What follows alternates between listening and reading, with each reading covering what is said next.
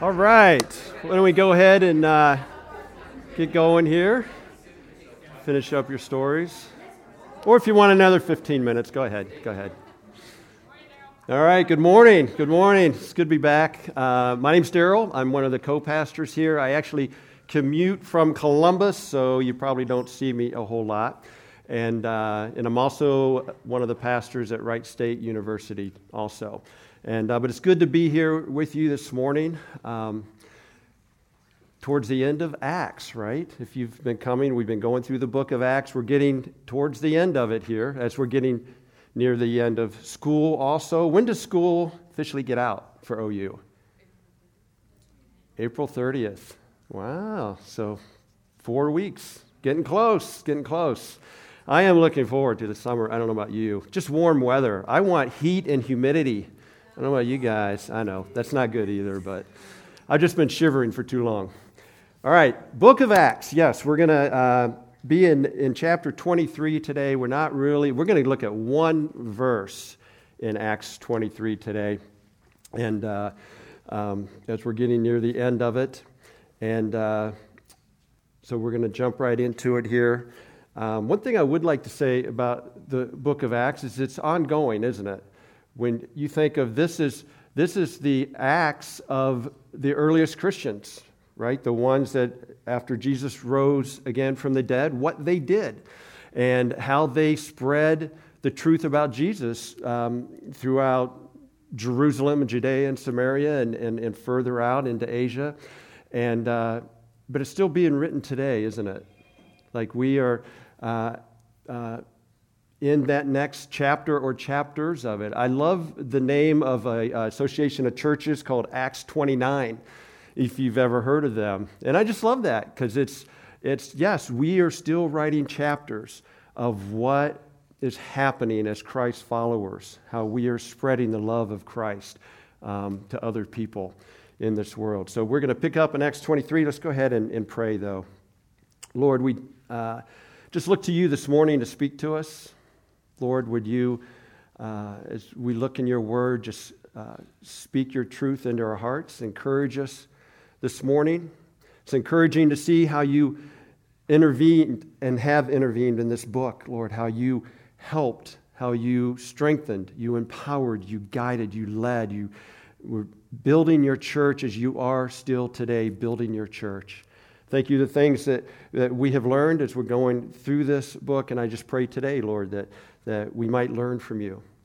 And even more importantly, that we might be inspired by your word, God. You would strengthen our faith through it, and it would inspire us, Lord, to continue to follow and walk hard after you, even as Ethan was talking about in his testimony. So we commit this time to you in Jesus' name. Well, Acts 23:11, don't necessarily put the verse up yet, but I want to put it in a little bit of context here. In Acts 21, and if you were here when we talked over Acts 21, Paul is returning to Jerusalem from his third missionary journey and his last. This will be the last time that he will be coming back to Jerusalem. And so he goes to Jerusalem and he's in the temple, and some Asian Jews, and that's where he did a lot of his missionary work, was in Asia. And there were some Asian Jews there that recognized him, like, you're the guy that's speaking against our people. You're the one that's speaking against the law of Moses. And they stir up the crowd, they seize him in the temple, and they drag him out and they begin beating him. And they probably would have killed him, except the Roman soldiers, got wind of it, and they rushed in and grabbed him away from them. Otherwise, he probably would have died. It was a very chaotic scene. And then even as the soldiers are leading him away, they're yelling that this man does not deserve to live, and they're just yelling and screaming this. And so they take him away and protect him. And so then the next day, I believe it was the next day or so, he's brought in before the Jewish priests and the whole council of Jews. And this is where Acts 23 begins. And so he's standing before the chief priests and the whole council to give a defense of himself. And things aren't going too well right from the get-go. You can read it, self-explanatory, so I'm not going to explain everything. But then at one point he noticed things aren't going too well, but there's two different camps there, the Pharisees and the Sadducees. One believed in the resurrection of the dead, the other one didn't. Paul pits them against each other, and so now they're kind of going at it, and you kind of wonder if Paul did that just to get the attention off of himself, just for like one moment, you know. So they're fighting against each other now, arguing and yelling and that kind of stuff, but Paul's in the middle of it. And Scripture tells us that the soldiers again had to come in and grab him away lest they tear him to pieces. And you get this picture of Paul causing this, but they're like grabbing hold of him, you know, like one saying he needs to die, and they're saying, no, wait a minute, now we kind of agree with him or whatever, but they had to rescue him again. The point is that his life is in danger. I mean, he is at the point of almost at any point he could be killed. So then that brings us to Acts 23, verse 11. It says, "But on the following night, the Lord stood near him and said, 'Be courageous, for as you have testified to the truth about me in Jerusalem, so you must testify in Rome also.'" Short little verse, but a powerful little verse. And when it starts out and it says, "And the Lord stood near him," that doesn't quite do justice, probably what went on right there. There's different Greek words that show up as "stood" in the New Testament, that are translated as "stood." It's like there's over 55 times "stood" is in the New Testament in different books. But only 3 times is this particular word used in Acts 23:11, and then 2 other places. There's a Greek word that's only used in those 3. And so the other 2 is when the angel stood before the shepherds at the birth of Jesus to pronounce that.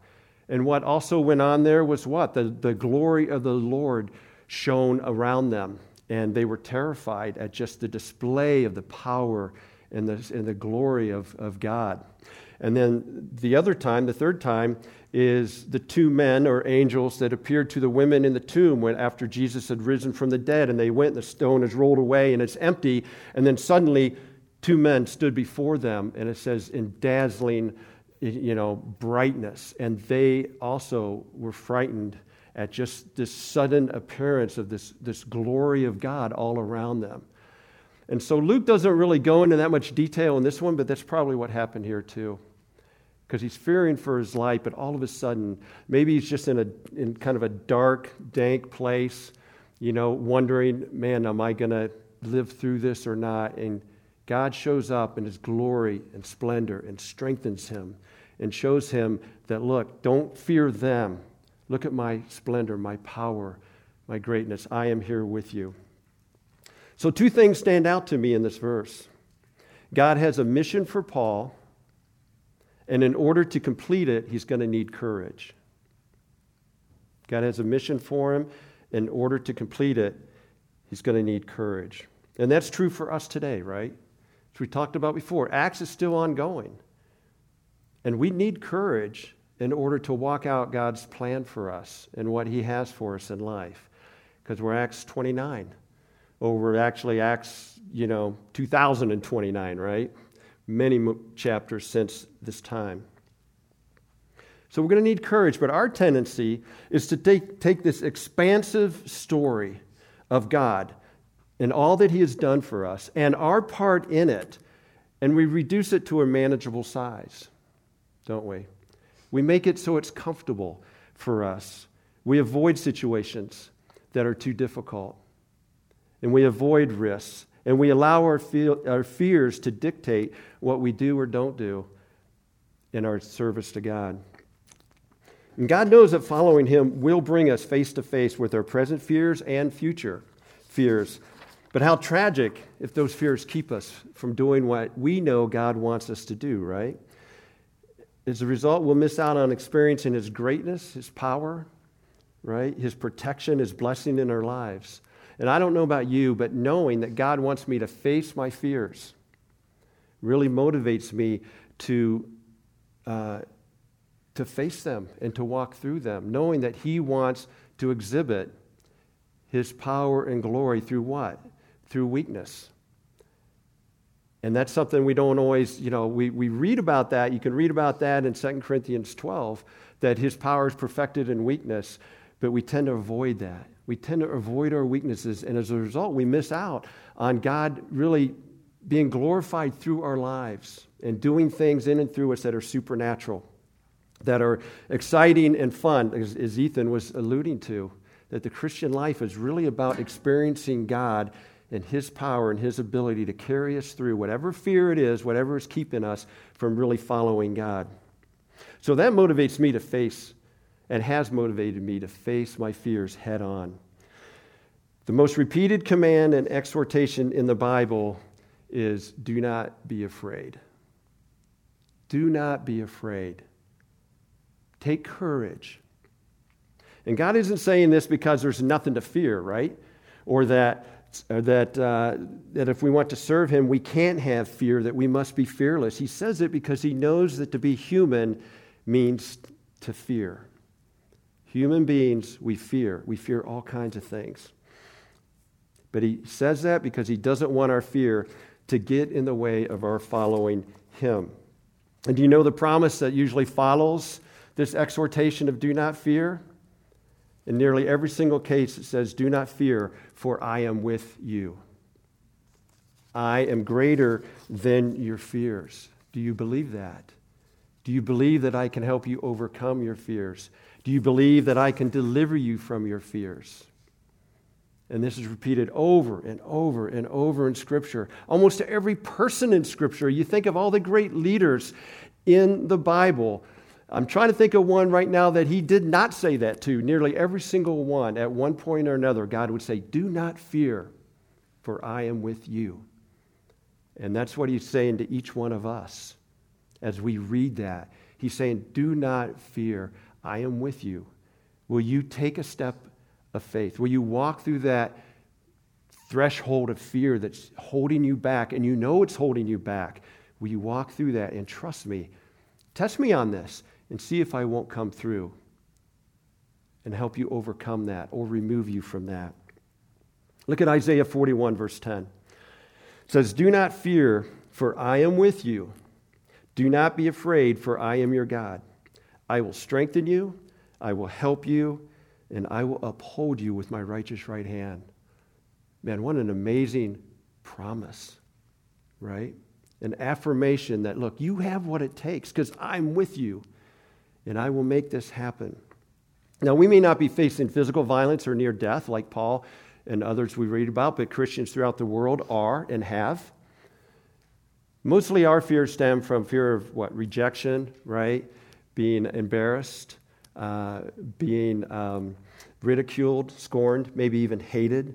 But it doesn't mean that those fears are any less controlling on us, right? It keeps us oftentimes from maybe doing what God wants us to do, and we know God wants us to do. I think back in when I was in 7th grade, we had to do some speeches, and we had to convince the audience of something, whatever it was. So I decided I'm going to do a speech on reintroducing the wolves in especially out west, and I was so passionate about it. I believed in it, and I just couldn't wait to give this speech. And I got up and with conviction, and I can't even remember one nervous bone in my body. But I just wanted to convince everyone that we need to do this. We can't allow them to become extinct. Fast forward my freshman year of college. I'm sitting in an English class, and the teacher called on me. And as soon as she did, my face grew I know it was just beet red. It was hot. It felt like it was on fire. And my throat closed up, and I could just barely croak out an answer. And then when I finally did, that satisfied the teacher, I could feel the eyes of my classmates just boring into me. And particularly this one girl that sat just right across from me, I could see she was just looking at me the whole time. I could see, the corner of my eye. And then when I was finally done croaking out this pathetic response, I could just see her. She turned and she just shook her head like that, like, what a loser. And I thought to myself, yes, you are right. I am a loser. I mean, I couldn't even speak up in a classroom. And I understand, now where I stand, what took me from that 7th grade, I can't wait to deliver the speech, I couldn't even, when called upon, without getting extremely insecure and embarrassed, really kind of having a panic attack. I understand that now, but then, it was like, what is wrong with me? And there was a guy in the back. And I'm sure there was probably another guy or two in the course, in this class, but I think it was pretty much all girls, and then me and him, maybe another guy or two. And he had a lot of fun in this class.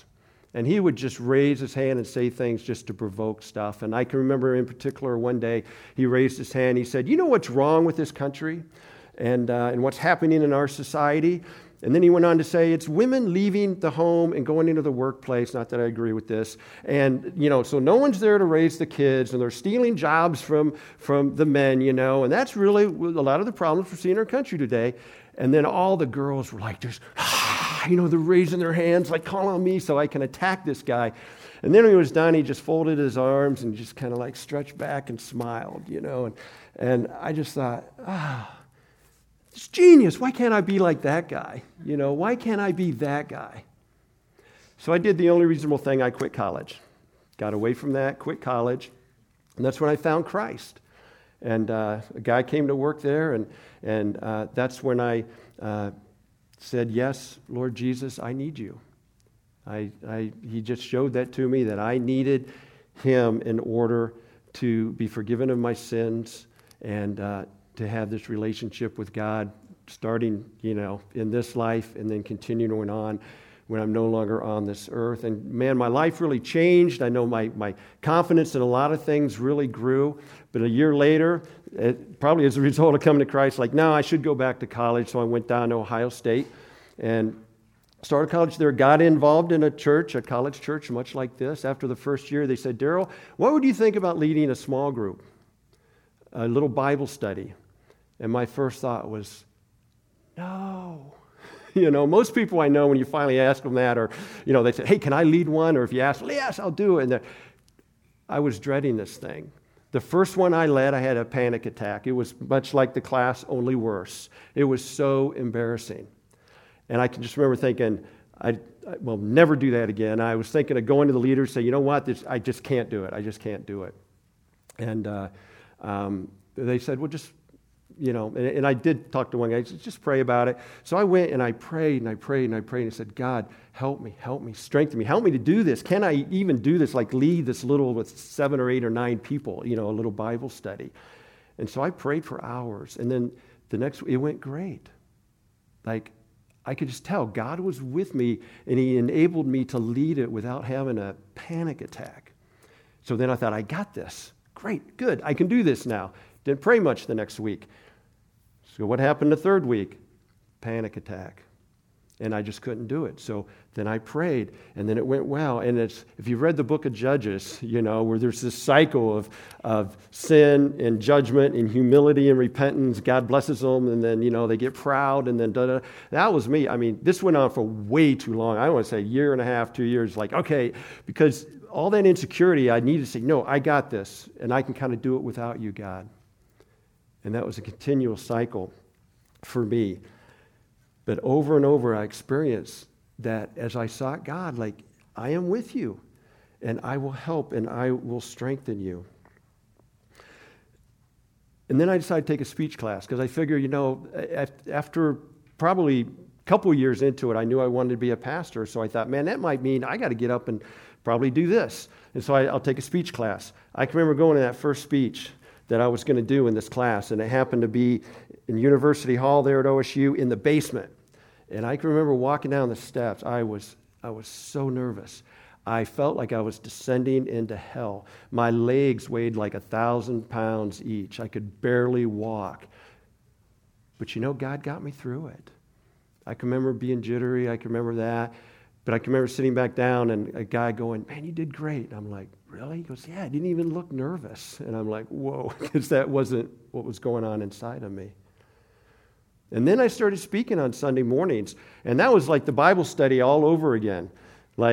okay, I got this because God would strengthen and empower me. And then I'd try to do it in my own strength. And then this, that cycle. But in some ways, I look back now, and what a blessing, because my pride, whatever, my ego, helped me experience Isaiah 41:10 over and over and over again.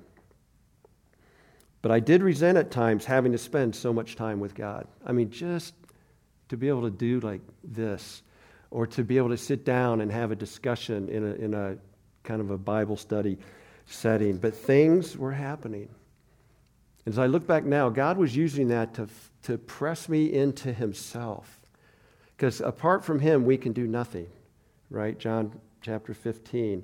And God was helping me and really forcing me into himself so that I would bear much fruit. And that's exactly what was happening. A lot of things, a lot of lives were changing all around me. And as a result, I developed a deep, intimate relationship with God, because I had to spend hours and hours with him just to do some of this stuff. And I remember I talked to others that were leading life groups. I mean, like, hey, how's that going and everything? And they're like, oh, yeah, it's awesome. I love it. I just, we do this, we do that. And I'd be like, God, why? I know if I'm not with you for, 3-4 hours leading into this time, I'm just going to fall apart. Why, God?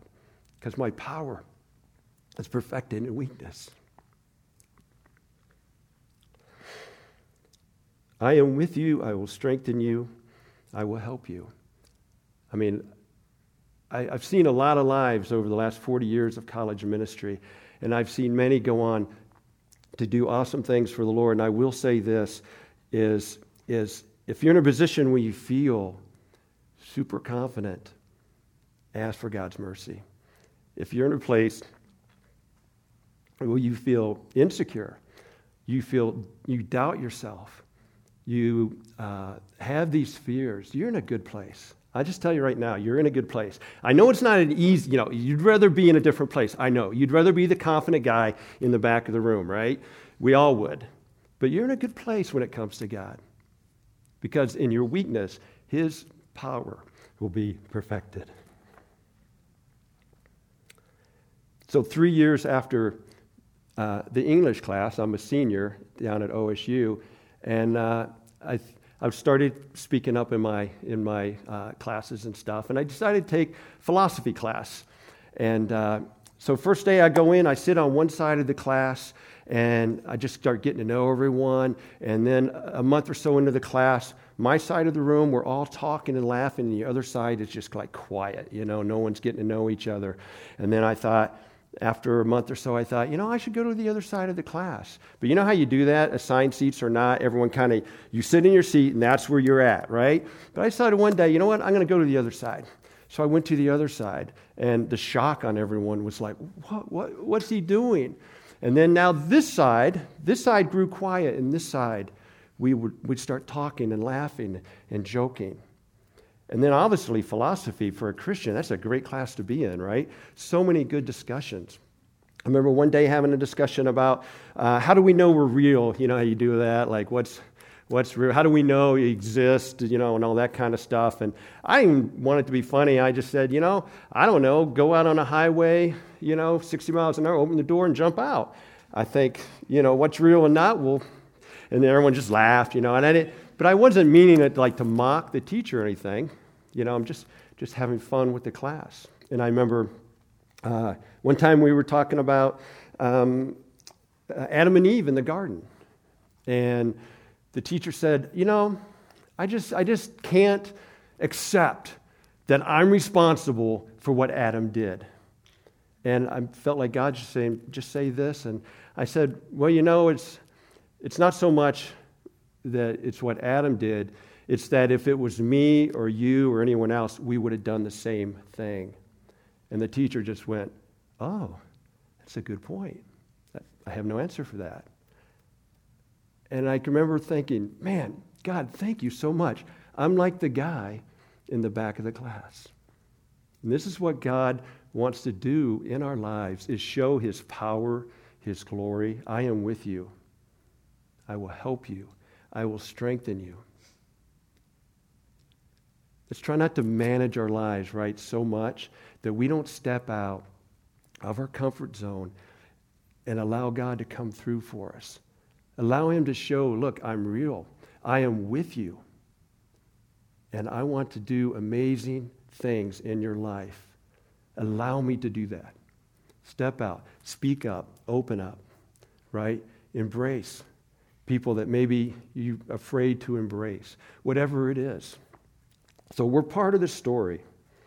And we aren't meant to just read about how God strengthened and empowered others to serve him. We are meant to experience it ourselves. So what fear might God want you to face? Let a friend know you're a Christian. Be more open in public about your relationship with Christ. Maybe share the gospel with a friend or a family member or even a stranger. Read your Bible in public, maybe, right? Ask someone if you could pray for them. Be open about others with your struggles, your fears, your sin. Tell someone that you love them, that you forgive them. Seek forgiveness from someone you've wronged. Maybe take a speech class, right? Or maybe raise your hand and, I don't know, answer a question in a class. Whatever the step is, God wants to come in, and as you're doing it because you want to serve him and you don't want any fear to keep you from doing what you know he wants you to do. I'd encourage you just keep stepping through that, and he'll show up. He'll help you. He'll strengthen you. Amen? All right, let's pray. Well, Lord, thank you for your promises here, Lord, in that you are with us. You haven't left us as orphans. And Lord Jesus, you even said that in the last moments with your disciples, that it is better that you go away, because then the helper will come, the Holy Spirit, who will be with you always and will be in you. And we thank you for that, Lord, that you reside in your children. Lord, you reside in us. And thank you, God, there is no limit to what you can help us overcome and what you can help us to endure. And Lord, I just pray that each one of us will take those steps. I still need to take those steps of overcoming my fears and just trusting you that, God, it's in your hands. You may come through for me, you may not. Maybe I need to pray more and seek you more, but God, I am trusting that whatever you want me to do in life, I can just keep walking that way, and you will strengthen, you will empower, you will help me do that. And I praise you for it, Lord. Thank you all the more, Lord. I know it's very, very subjective for everyone else, but for me, you've proven yourself to me so many times. There's no way I could deny you, Lord. I pray that's true. If it came down to life or death, if I deny you or not, Lord, I pray that you brought me to this point where there's no way I could deny you the reality of God in my life. And I thank you for that in Jesus' name. Amen.